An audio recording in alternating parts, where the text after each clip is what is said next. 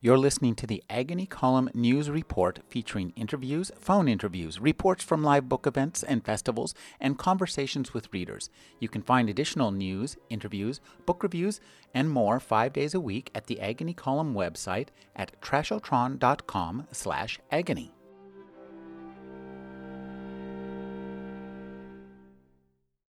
Why is this happening? It's certainly not because American companies have been struggling overall and therefore haven't had the means to do better for those in their employ. Corporate profits have reached historic highs in recent years. A big part of the trouble is that this wealth has not been distributed like it was previously. Workers have been largely left out. Instead, the winners have been the fortunate few, investors who've reaped dividend increases and stock buybacks, as well as top corporate executives and others at the very high end of the pay scale. Most Americans, even those who work their tails off, can't count on the job market to give them the lift it once did. Some say that our current income inequality is no longer like the Roaring '20s or even the Gilded Age, labor lawyer Thomas Gauguin has written.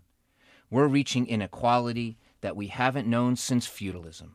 Charlemagne, not J.P. Morgan, is the relevant comparison. Rick Wartzman is the director of the K.H. Moon Center for a Functioning Society at the Drucker Institute, a part of Claremont Graduate University. He also writes about work for Fortune magazine online. His books include Obscene the Extreme, The Burning and Banning of John Steinbeck's The Grapes of Wrath, The King of California, J.G. Boswell and the Making of a Secret American Empire, and a collection of magazine columns called What Would Drucker Do Now? His new book is The End of Loyalty, The Rise and Fall of Good Jobs in America. Thank you for joining me, Rick. Oh, thank you for having me. This book follows the stories of four corporations, Eastman Kodak, Coca-Cola, General Motors, and General Electric over the last 100 years, and traces the relationship between the employers and the employees and how that has changed. And for me, it was so riveting because at the beginning of this book, about 100 years ago, we see what is essentially the creation of the American dream. Mm-hmm. It's described, it's codified, and then it is actually achieved. We then watch it unravel and destroyed until in the 21st century, somebody takes out a gun and shoots it dead in the middle of New York, and everybody says, yay. There you go. That's right. Or someone shoots it dead and said, it doesn't matter if I shoot someone dead. They'll still vote for me. We're still voting for that, for this mindset. So talk about the beginning of this, because the American dream had not really existed as we understood it in the last half of the 20th century until it was described and created by corporations and by corporate barons, essentially, for their own benefit early in the 20th century. Yeah, it was for their benefit and really, many people's benefits. Mm-hmm. So, my book opens really in 1943 when a group of business leaders operating under the rubric, an organization called the Committee for Economic Development, which is still around, by the way. It's now part of the Conference Board, but much less of an influential voice than it had back in that World War II era. And these were leaders of major companies, including the four that you mentioned, GE, GM, Kodak, and Coca-Cola, who were really starting to plan for peace. They knew that the war would end. They knew that tens of millions of servicemen would come home. And they were really worried that unless they provided good jobs with good benefits and real security, that another depression might ensue. And that could lead to all kinds of things that they feared, like communism and socialism. And so they really took it upon themselves to try and create good jobs, good benefits, real security. One of the things that really shocked me was how this worked out at the very beginning, before the CED. Each of these corporations had different CEOs, and they all had slightly different spins on it. But their take was that in order to keep good employees, it was part of a social contract between the company and the people it employed. Absolutely. So there was a real mix of impulses for these corporate leaders. So some, in the case of Kodak most explicitly, they lavished good pay and perks on their employees. George Eastman, the founder of the company, had all kinds of wonderful things if you worked, at Kodak. He had orchestras that would play music at lunchtime. They had a giant recreation center where you could bowl and do all kinds of sporting activities. They had a traveling corps of nurses who would come and take care of you if you got sick. They'd come to your house. All kinds of incredible perks. I mean, it was a little bit like Google today, only it was, a much earlier version. And again, good pay. That. Yeah, absolutely. And this was known as welfare capitalism. But one of the impulses for Kodak and others was they were trying to keep union organizers at bay. So in their case, they wanted to be generous so that union organizers, labor organizers would never have a way in. Their workers would say, why do we need these outsiders coming in? We already have it very good. And it worked in Kodak's case. The company was never organized, and so that strategy worked. There were other impulses as well, however. So one is there was a notion among some that we needed to pay our people well, so that there would be enough cash in their pockets to keep the consumer economy humming and growing.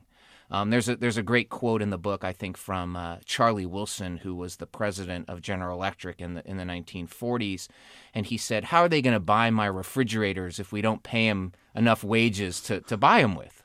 And this is like the Henry Ford notion, right, where in the teens he famously raised his workers' pay from $1 a day to $5 a day. And lo and behold, they could then buy cars. They could buy Fords. So there was this kind of virtuous cycle that was created. So that was also part of the logic. But the last thing I would say, and this was particularly true for this post-war era, immediately after World War II, was there was also a more of a we ethic than an I ethic. I think there was a feeling. You could call it paternalism, but I think it was more than that. I think there were different cultural norms in America that were both reflected in corporate culture and magnified by corporate culture. And I think that people felt like we had come through the Great Depression and World War II together, and they really did see themselves all kind of in the same boat. And I think we've really gotten away from that notion today. The CED, in its inception, seems almost inconceivable today. Yes. So talk about how did it come into being in the first place? So the CED was originally, it grew out of a project that was at the Commerce Department in its very early incarnation. But it was a group of business leaders, mostly kind of center-left. I think by today's standard, they'd be considered quite liberal business leaders. Who, again, were really concerned about what the post-war economy would look like if they didn't do a lot of planning. And so they stepped in to try and help other businesses, including small and medium-sized business, better plan so that there would be enough job creation, sufficient job creation after the war. And 58 million jobs was what they calculated need to be created for these returning soldiers and sailors and airmen. And again, there was real fear if they didn't do that all kinds of terrible things would happen. Socialism, communism. There's a line from the chairman of Coca-Cola, Harrison Jones, who said that when we have a great unemployment wave, that becomes a seedbed for isms. And so he was really concerned, as were the other leaders of the CED. And so it was an era, and it was an era that continued for a while, and they were men of sort of statesman-like businessmen, and they were very involved in public policy, and they took it upon themselves to step in and really try and do something here. One of the things that makes this book so powerful is the way you weave in individual stories of individual men and women throughout it. It's really a compulsive kind of page-turning read as we wait to see how the nation came from what seems like a really good state to where it is now. So talk about researching these people. Marion Folsom, for example, Eastman Kodak. I mean, there's Boulware. Yes. There are so many Lembo great... Ware, yes, absolutely. Yeah. Yep. Yeah, so look, I write narrative history. And thank you very much for your kind words. I really try and tell this story through character and scene, and talk about these larger forces that created the social compact between employer and employee, and then, as you say, sort of chronicle its unraveling, really beginning in some ways in the late 50s and then really accelerating from the early 70s onward. And so, I spend a lot of time looking for the right characters, for the right scene to propel the story forward. And I think, like most good writing, and particularly the writing of history, the real trick is what you leave out. So as you can imagine, I took 7 years researching this book, and another, took about 8 years in all to come out by the time it, worked its way through my publisher. So it's a long process. And I'd say I spent the first 2 years, and this changed some. The writing always takes you to places you can't quite anticipate when you're mapping it out. But I spent 2 years mapping out the book. And I knew I didn't want to tell I didn't want to tell the definitive stories of 4 companies, their histories. That's just too much. So, what labor strike do you care about? Which one do you not care about? Which character, which CEO do you spend a lot of time lingering on because he says something bigger versus, trying to, again, chronicle every chief executive at every one of these companies. So there were a lot of decisions that I had to make along the way just to make the narrative stitched together right. What led you to choose the 4 companies that you did choose to tell this story? Yeah. So it's a great question. Originally, I had in mind that I was going to tell this same story, this rise and fall of good jobs in America, the rise and fall of the social contract between employer and employee, through the lens of one company. And originally, I was poking around. I spent a fair bit of time poking around into Hewlett-Packard. It was going to be a Hewlett-Packard story because they illustrate many of the same trends, really all the same big trends that these 4 do. And I took that idea to my publisher. This is my 3rd book for Public Affairs. And they very wisely, the publisher said to me, if you concentrate on one company, even if you have all these other big forces at work and you're trying to tell this bigger story, it's just going to read like an HP book, a Hewlett-Packard book. It's just going to seem like that's what it is. And you need to tell multiple stories of multiple companies. And then I was like, wow, how do I do that? I didn't want to do case studies. It's not a business book in that way. And then I knew a little bit about the Committee for Economic Development. Just as a historian, I had read a bit about them in the past. Bob Reich and some of his work has referred to the CED and its story.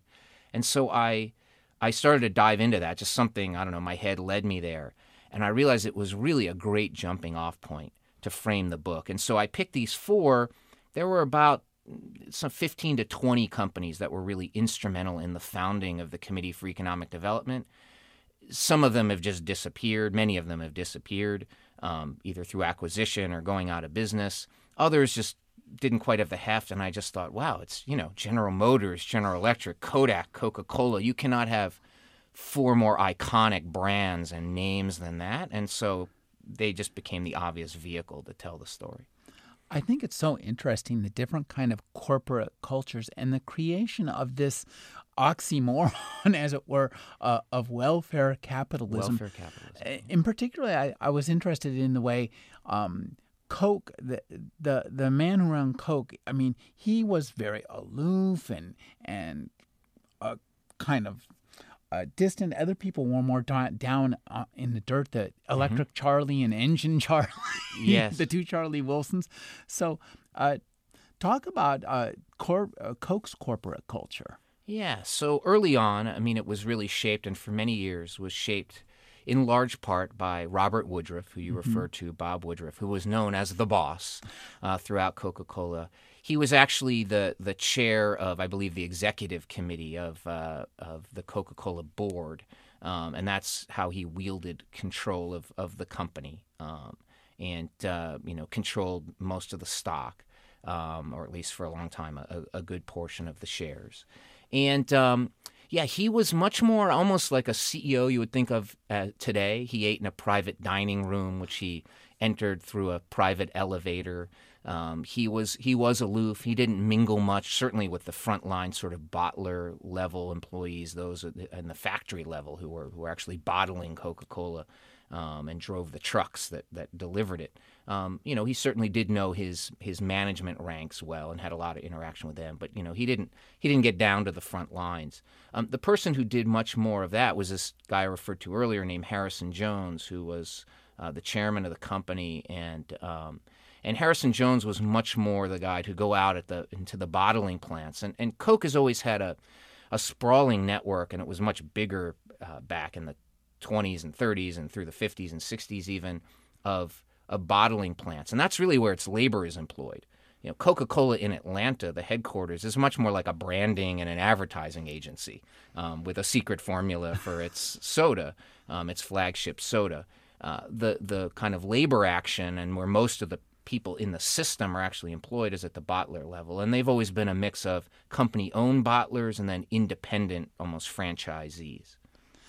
One of the things that struck me was how generous some of these early corporate perks were and how these people came up out of nowhere, essentially offering things that we would die for today and that are largely been bargained away. So talk about the largesse that it seems of these men in creating this welfare capitalism was amazing. Well, it was. And most importantly, welfare capitalism, again, and there were a lot of perks, like I said, Kodak, famously with its orchestras and bowling alleys and things like that. But most important, it was compensation. Mm-hmm. It was pay and benefits, and both in terms of healthcare benefits, company-provided healthcare benefits, and pensions. And when I say pensions, I'm not talking about the kind of gossamer-thin 401ks that most of us have today. These were defined benefit pension plans, which guaranteed you a set amount of income for the rest of your life once you retired. In a way, that to me was the ultimate expression of the social contract between employer and employee. It was built on an expectation of lifelong loyalty between the two parties. And you're right, all this built up in a tremendous way, really from the mid to late 40s all the way through the early 70s. Now, some look at this period, some historians, Mark Levinson, who wrote An Extraordinary Time, would be one, and others, and I subscribe to this to a great degree and say, look, that was a unique time in history and certainly in American history. We had, of course, just bombed our global competition to its knees in Japan and Germany, right? Absolutely. And so American companies ended up supplying just an inordinate amount of the world's products. And so this was a tremendous boom time. And at the same time, so American companies could afford to be generous in that way. And at the same time, you had the emergence of all these soldiers who came home. It was the baby boom and the rise of the great American middle class. And so it was just this incredible time. It was sort of the perfect storm of good things happening for corporate America, and they could afford to be greatly generous, and indeed they were. So you had this period where pension coverage accelerated, healthcare benefits went from not being much available at all for workers, really, if you look in sort of even through the 30s, and then, those things exploded. So I'll give you one concrete example. Just in terms of basic medical coverage, in the 40s, something like, 15 to 20% of workers would have had basic medical coverage.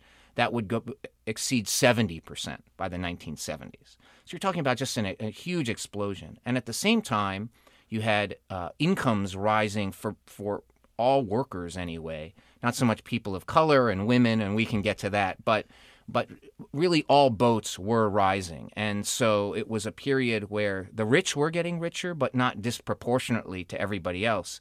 Through the 50s, 60s, 70s, everybody's boats were rising.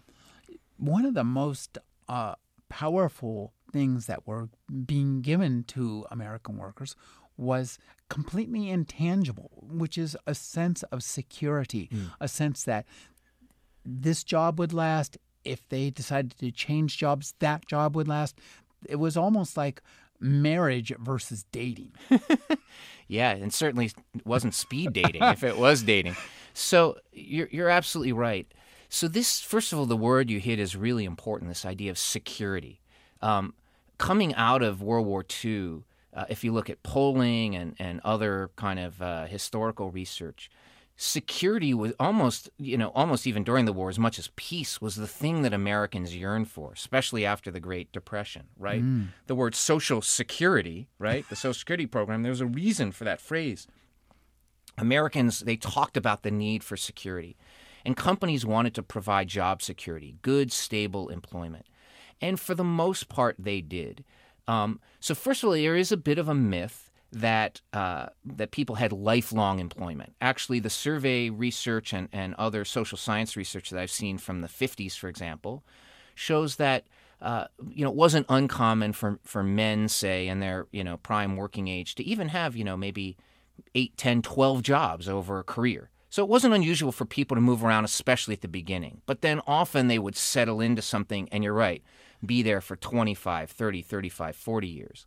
And if they were moving around at the beginning, it was more because they wanted to, not because they had to because of downsizing and other things. Until 1984, the Labor Department didn't even count what it now calls displaced workers. Okay? That wasn't even a notion. What would typically happen is even if people were laid off during a recession, and auto workers and others in factories are sometimes furloughed because of seasonal fluctuations, they would then have the expectation that they could get their job back unless they found something better. So this was more of a temporary furlough kind of a situation. And the term displaced worker didn't even really exist until the 1980s.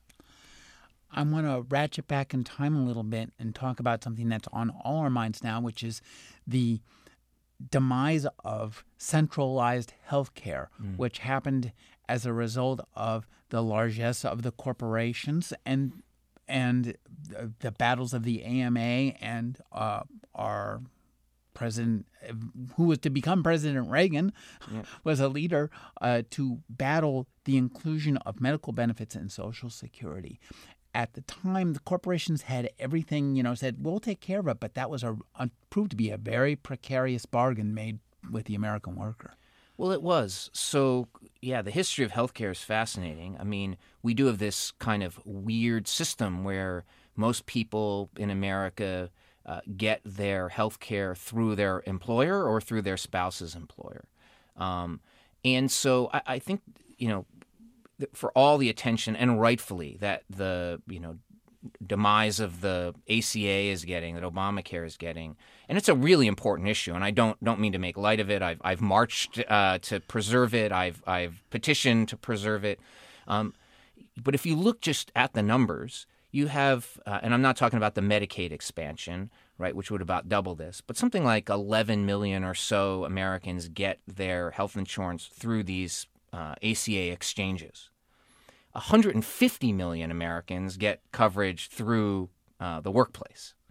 So it's not even close. And that system, the 150 million system, has been slowly bleeding to death for 30 to 40 years. So you're right. Employers very early on, along with unions, interestingly, very early on, they didn't want government involved in providing health coverage. Companies wanted to have it be a benefit that they could offer to workers to attract good talent. This was especially true during World War II when the War Labor Board, a government entity, held down wages. They didn't want wage inflation, so they held that down, but they allowed benefits to improve. And so companies used healthcare benefits to start to attract scarce workers, scarce talent. Labor unions early on, particularly the craft unions of the old AFL, they wanted to be the ones to win health care at the bargaining table or an improvement in wages that people could then go buy health care with. And so they didn't want the government to give it away.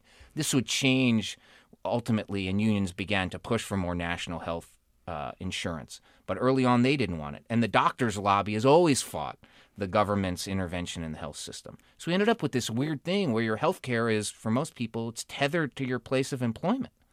And as companies have cut back on benefits generally, people have, as I say, it's been slowly bleeding to death. So more and more costs have been shifted onto the shoulders of workers and their families. You mentioned the unions, and they play a really interesting part. And I love the characters of some of these people. Kerry versus Boulware. Yes. And these kind of like throwdowns.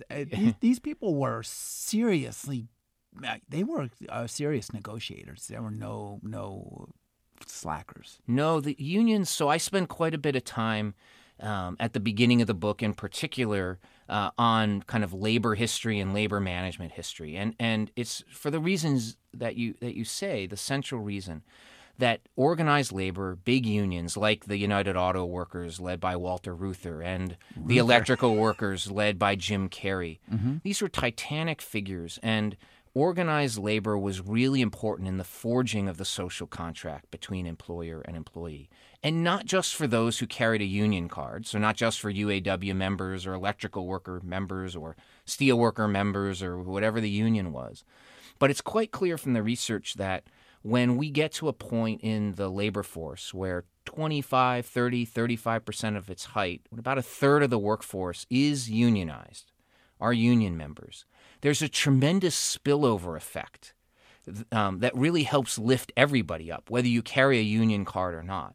And this is true. The spillover effect helps other blue-collar workers, and it also helps white-collar workers. Often the benefits that white-collar workers receive, certainly at a company like General Motors, the biggest company in the nation through much of the period I'm writing about, white-collar workers' benefits were patterned after what the UAW won at the bargaining table. And so unions were really important in making things good for all workers. We're now at a point where less than 7% of the private sector workforce in America is unionized. And so there is no real countervailing voice, countervailing force to corporate power anymore in the same way that there was in this post-war era. One of the things I thought was fascinating was the really interesting relationship between the unions and the isms, yep, and the corporations, because the unions at first they were not disinterested, and then they had to reject them. So talk about that kind of the shifts in that relationship. Yeah. So I mean, early on.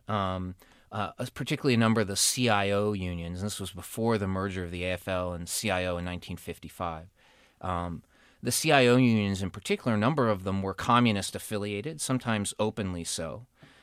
Walter Reuther early in his career, and Jim Carey probably to some degree, certainly Reuther, they were affiliated with known communists and socialists. But again, this wasn't so weird in that time in America. I mean, there were many intellectuals. Communism, at least for a time, and certainly socialism was seen as a viable alternative, certainly among a certain group in this country. It didn't have the same stigma that it does now, for sure.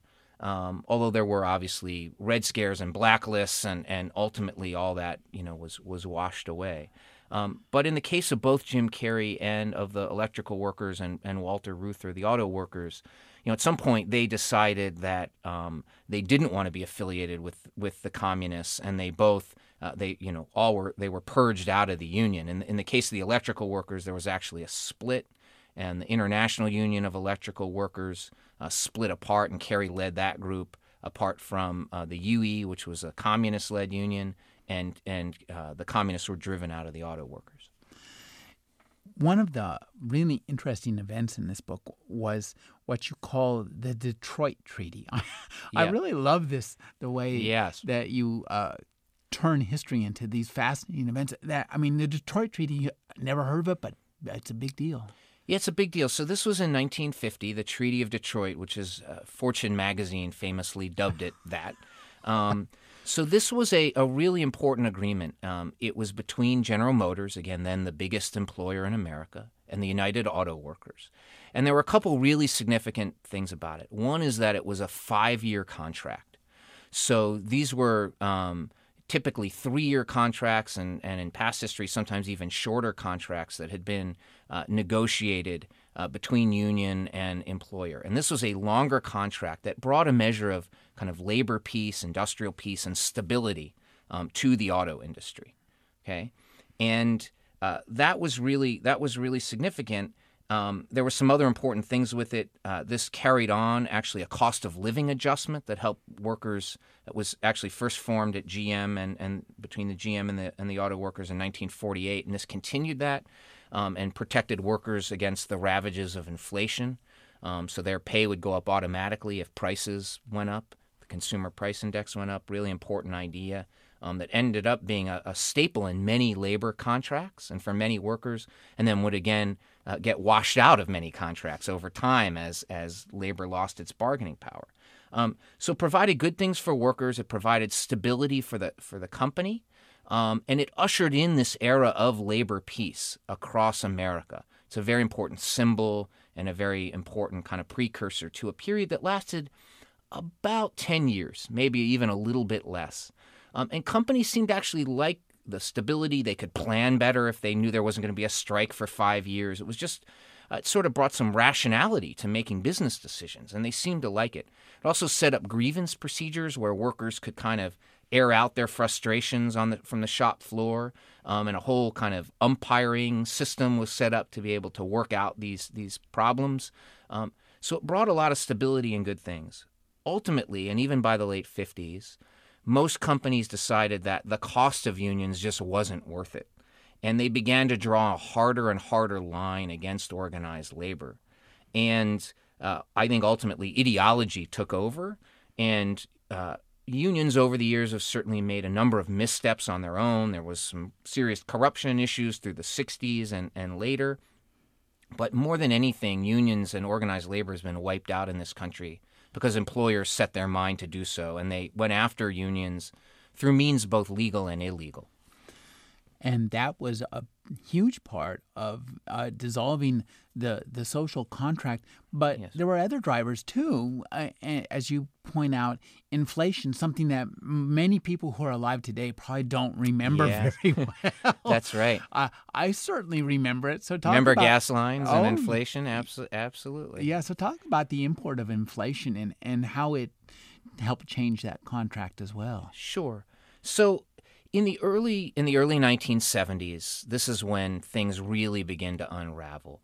And so there were a whole bunch of problems. First of all, corporate America in this period when it had, again, bombed its global competition out of existence, or the U.S. military did, and corporate America benefited.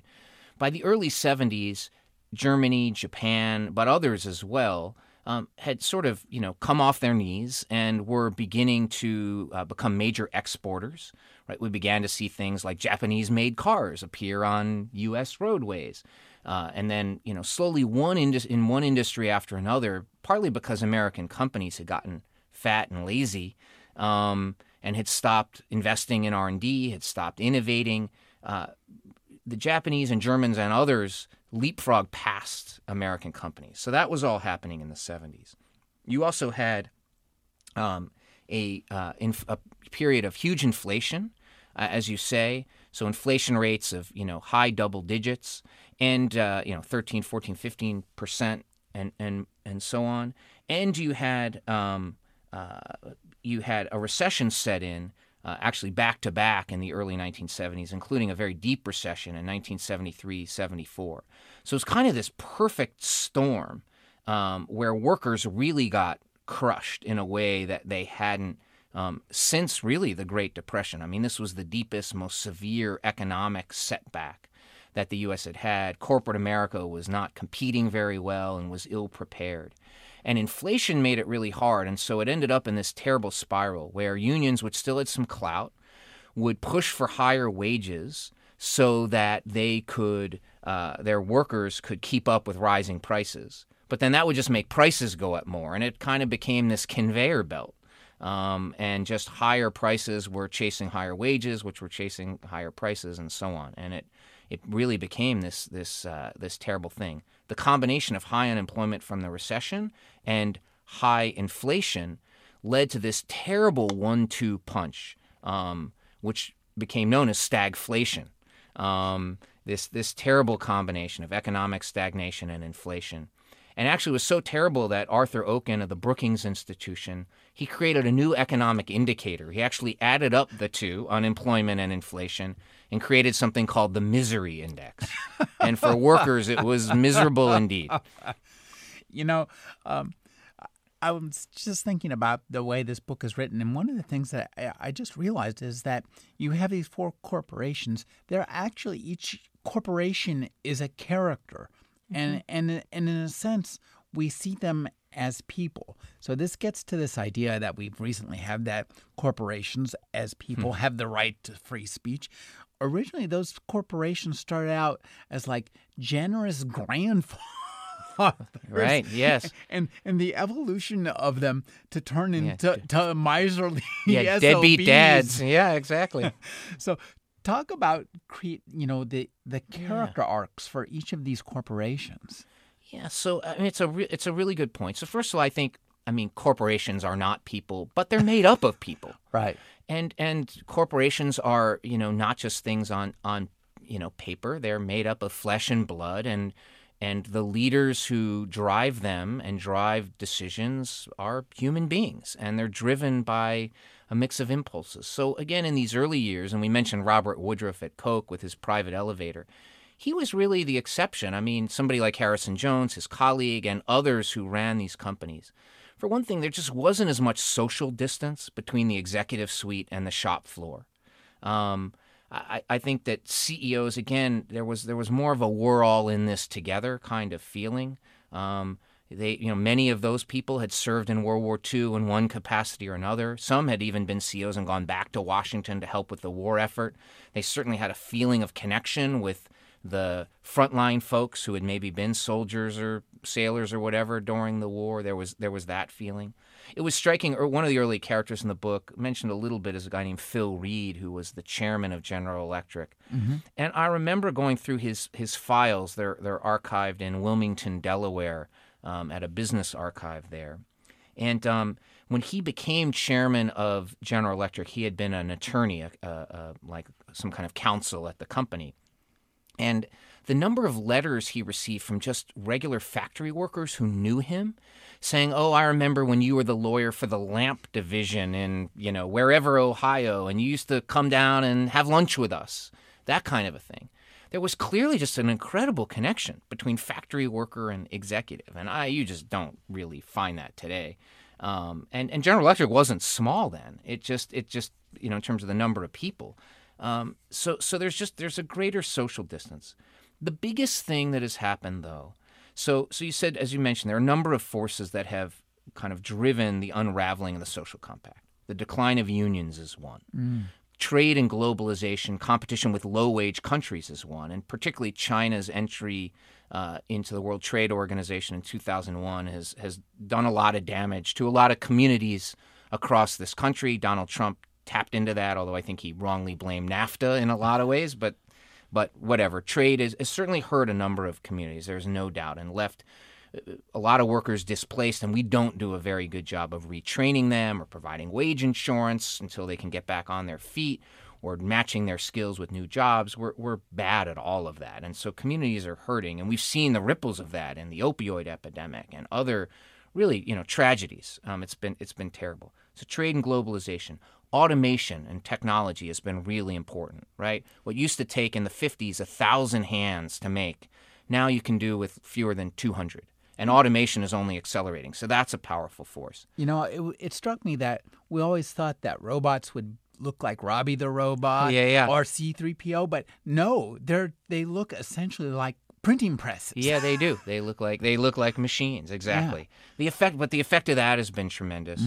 And then the last one, which really gets back to your question before, is corporate America's ethic has changed from one that had a stakeholder view in the 1940s, 50s, 60s, into the 70s, really through the 70s, meaning that CEOs very expressly, and it wasn't just rhetoric, they really felt a measure of responsibility to all of their stakeholders. So this meant their workers, the communities they operated in, their customers, and their shareholders. They talked about balancing the interests of all those different constituencies. There began to be a shift in ethic, and we can talk about why if you'd like, to a maximize shareholder value mindset. Suddenly, shareholders, stock owners, were put above all these other groups. And when you explicitly do that, guess what? All those other groups, including and maybe especially workers, fall behind. They do worse. And that is very much what's happened. One of the things driving this maximizing shareholder value mindset is that CEO pay, their compensation, is now explicitly tied to stock price. So in the 1950s, 60s, again, even into the 70s, CEOs would get stock. They'd get stock options as part of their compensation. It was not unheard of. It was always part of the package, or typically part of the package. But it was a very small part of the package. Now, big company CEOs, anywhere, depending on the numbers you look at, 50 to 80% of their pay is tied to stock. And so it is in their interest to drive up the stock price, often in the short term. And one of the ways you do that is everything now looks like an expense. If you can cut costs, you can raise profits and make the stock shoot up. And employees are now seen as a cost, not as something that you invest in, not as a stakeholder that you take care of on the same level as shareholders. And so this tying of CEO pay to stock price has greatly accelerated the demise of the social contract. How did the shareholders get that kind of power to change that equation? So part of it is they were, they started to agitate. Originally, they were called corporate raiders. I think we now call them activist activist investors, or shareholder activists. I used to think of those as the nuns who showed up at shareholder meetings to complain about human rights policy or something. But now they're activists. But whatever you call them, they began to really pressure corporations. I mean, the nature of share ownership changed so that big institutions, some of them run by some of these raiders, control big blocks of stock. They have much more influence. And they are pressuring companies to raise stock price as quickly as possible. And they tend not to care a whole lot about workers. There are some exceptions, and there's some institutional investment firms that are urging, BlackRock is one, that are urging companies to pay more attention to the long term, which means investing in R&D and innovation and in your employees. But they are decidedly in the minority. We talked just a little bit earlier about how the rising tide lifted all boats, mostly white men. Right. Yep. So talk about what was going on with women and people of color during this time. You mentioned activist shareholders, and I was thinking of the people of Fight. Oh, yes, who bought shares Kodak in Kodak shares. Mm-hmm. Yeah. So I set one chapter in the book, as you know. I talk about as people of color and women begin to enter the workforce in much greater numbers in the 1960s. Mm-hmm. And I set the chapter largely around this battle in Rochester that grew out of the race riot that happened there in 1964, one of a series of urban riots that happened in cities across the country, of course, in the 1960s. Rochester was one of the early ones. And what it was really centered on was a feeling in the black community in Rochester that, again, they had been left behind, that there were no ways for them into the middle class. This all sounds very familiar, doesn't it? that they were being discriminated against. And in fact, they were. The level of discrimination, racism, sexism that I found at these four major companies was pretty astounding, even as a historian. I mean, when you really peeled it back and got into the detail of it, it was very, very striking. Ultimately, people of color would make some gains. Women would make really tremendous gains, beginning really through the 50s and 60s and 70s. Their labor force participation rate would accelerate greatly. And often now we have, two-income families. We need women in the workplace to make families function financially. So I document all of that. But there's also no doubt that, so if you think of it, that people of color and women sort of finally were admitted to the party, by the late 60s, maybe, into the 70s in greater numbers. They got the worst seat, which is to say they were often paid still badly because of sexism and racism, and soon the party would come crashing down anyway. I'd like you to talk about when things really came apart. And I think Jack Welch is a man who, you can point a pretty good finger at put him as, the inception point or the deadly center of much of what unfolded to follow. Right. There's no doubt. So Jack Welch, who became the CEO of General Electric in 1981, he's an interesting character in terms of the labor force. So first of all, he did some arguably very good things. Mm-hmm. GE, again, like many companies, had become kind of a stultifying bureaucracy with layer upon layer of management and a lot of needless red tape. It was not innovating as well as it had historically. And he really set out to blow up that structure and, in a good way, turn GE into more of a meritocracy. And he put in place all kinds of systems so that wherever you fell on the organization chart, even if you were a frontline laborer, if you had a good idea, it could be heard, and that idea could find its way into action. That's really important. But at the same time, he also really wanted to flatten the organization to speed up the acceleration of ideas through the system, and that meant getting rid of lots and lots of people. And so, the best count I've seen is that through layoffs, but also attrition and other cuts, under his time, and it was about a 20-year run that he was CEO, 19-year run, GE, he let go 170,000 people one way or another. And before Jack Welch, and he earned the nickname Neutron Jack, which some of your listeners will know because, the idea was that only the buildings were left standing after he was finished. All the people were gone.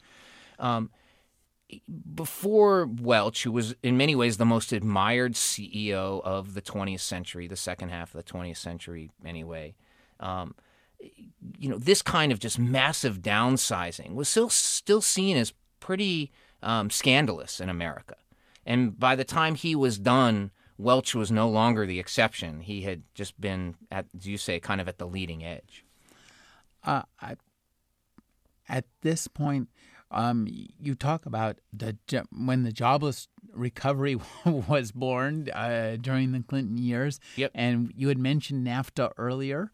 We're, in theory, renegotiating yes. now. So talk about the Clinton years, the downsizing decade versus the roaring 90s. Yeah. So it's an interesting, I struggled with this as a researcher to wrap my head around it. So I talked to some economists who I really admire. So Jared Bernstein is one. He's a friend. He is somebody. He was Joe Biden's chief economist at the White House and worked on Obama's. He was spearheaded Obama's task force on the middle class. Really smart guy and great guy. And he says, look at all the job creation in the late 90s. It was tremendous. And Clinton had the longest economic expansion on record. And so, you look at that and you go, wow, the 90s, like what happened? It must have been tremendous.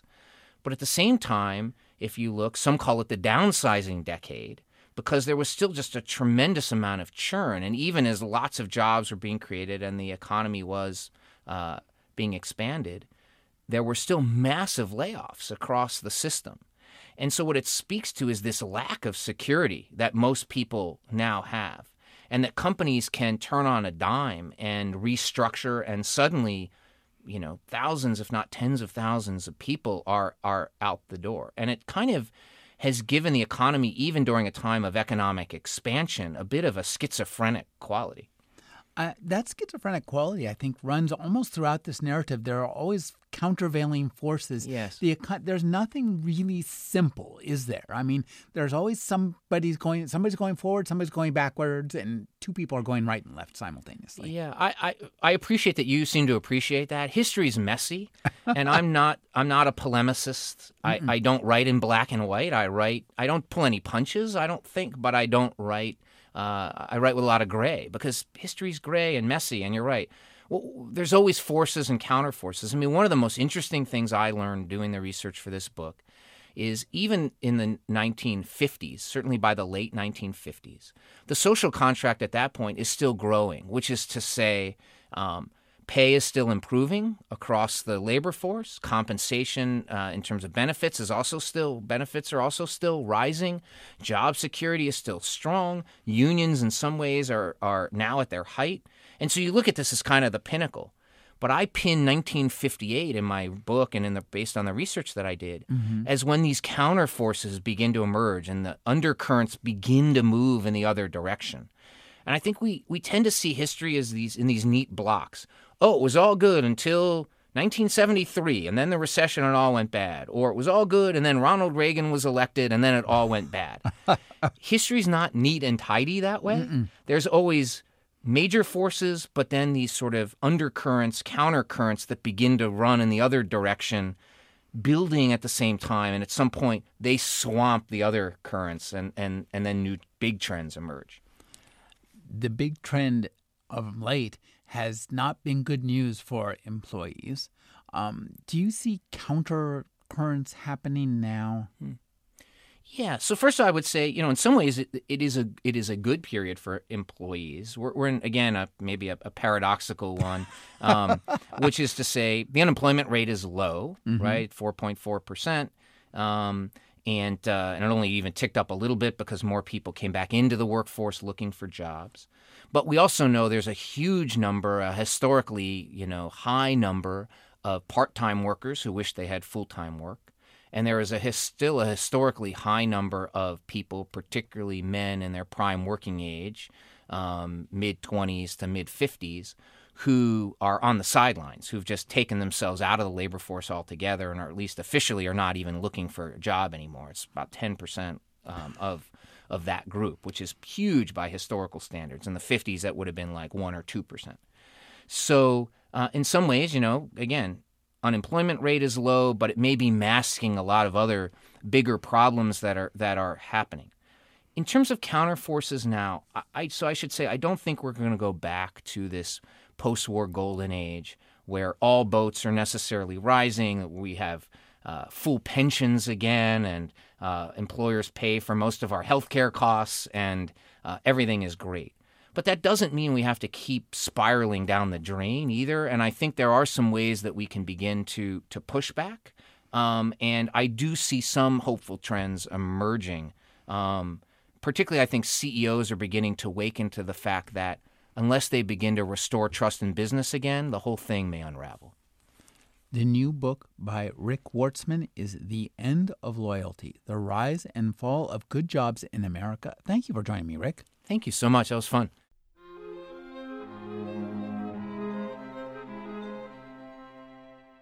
You're listening to the Agony Column News Report featuring interviews, phone interviews, reports from live book events and festivals, and conversations with readers. You can find additional news, interviews, book reviews, and more 5 days a week at the Agony Column website at trashotron.com/agony.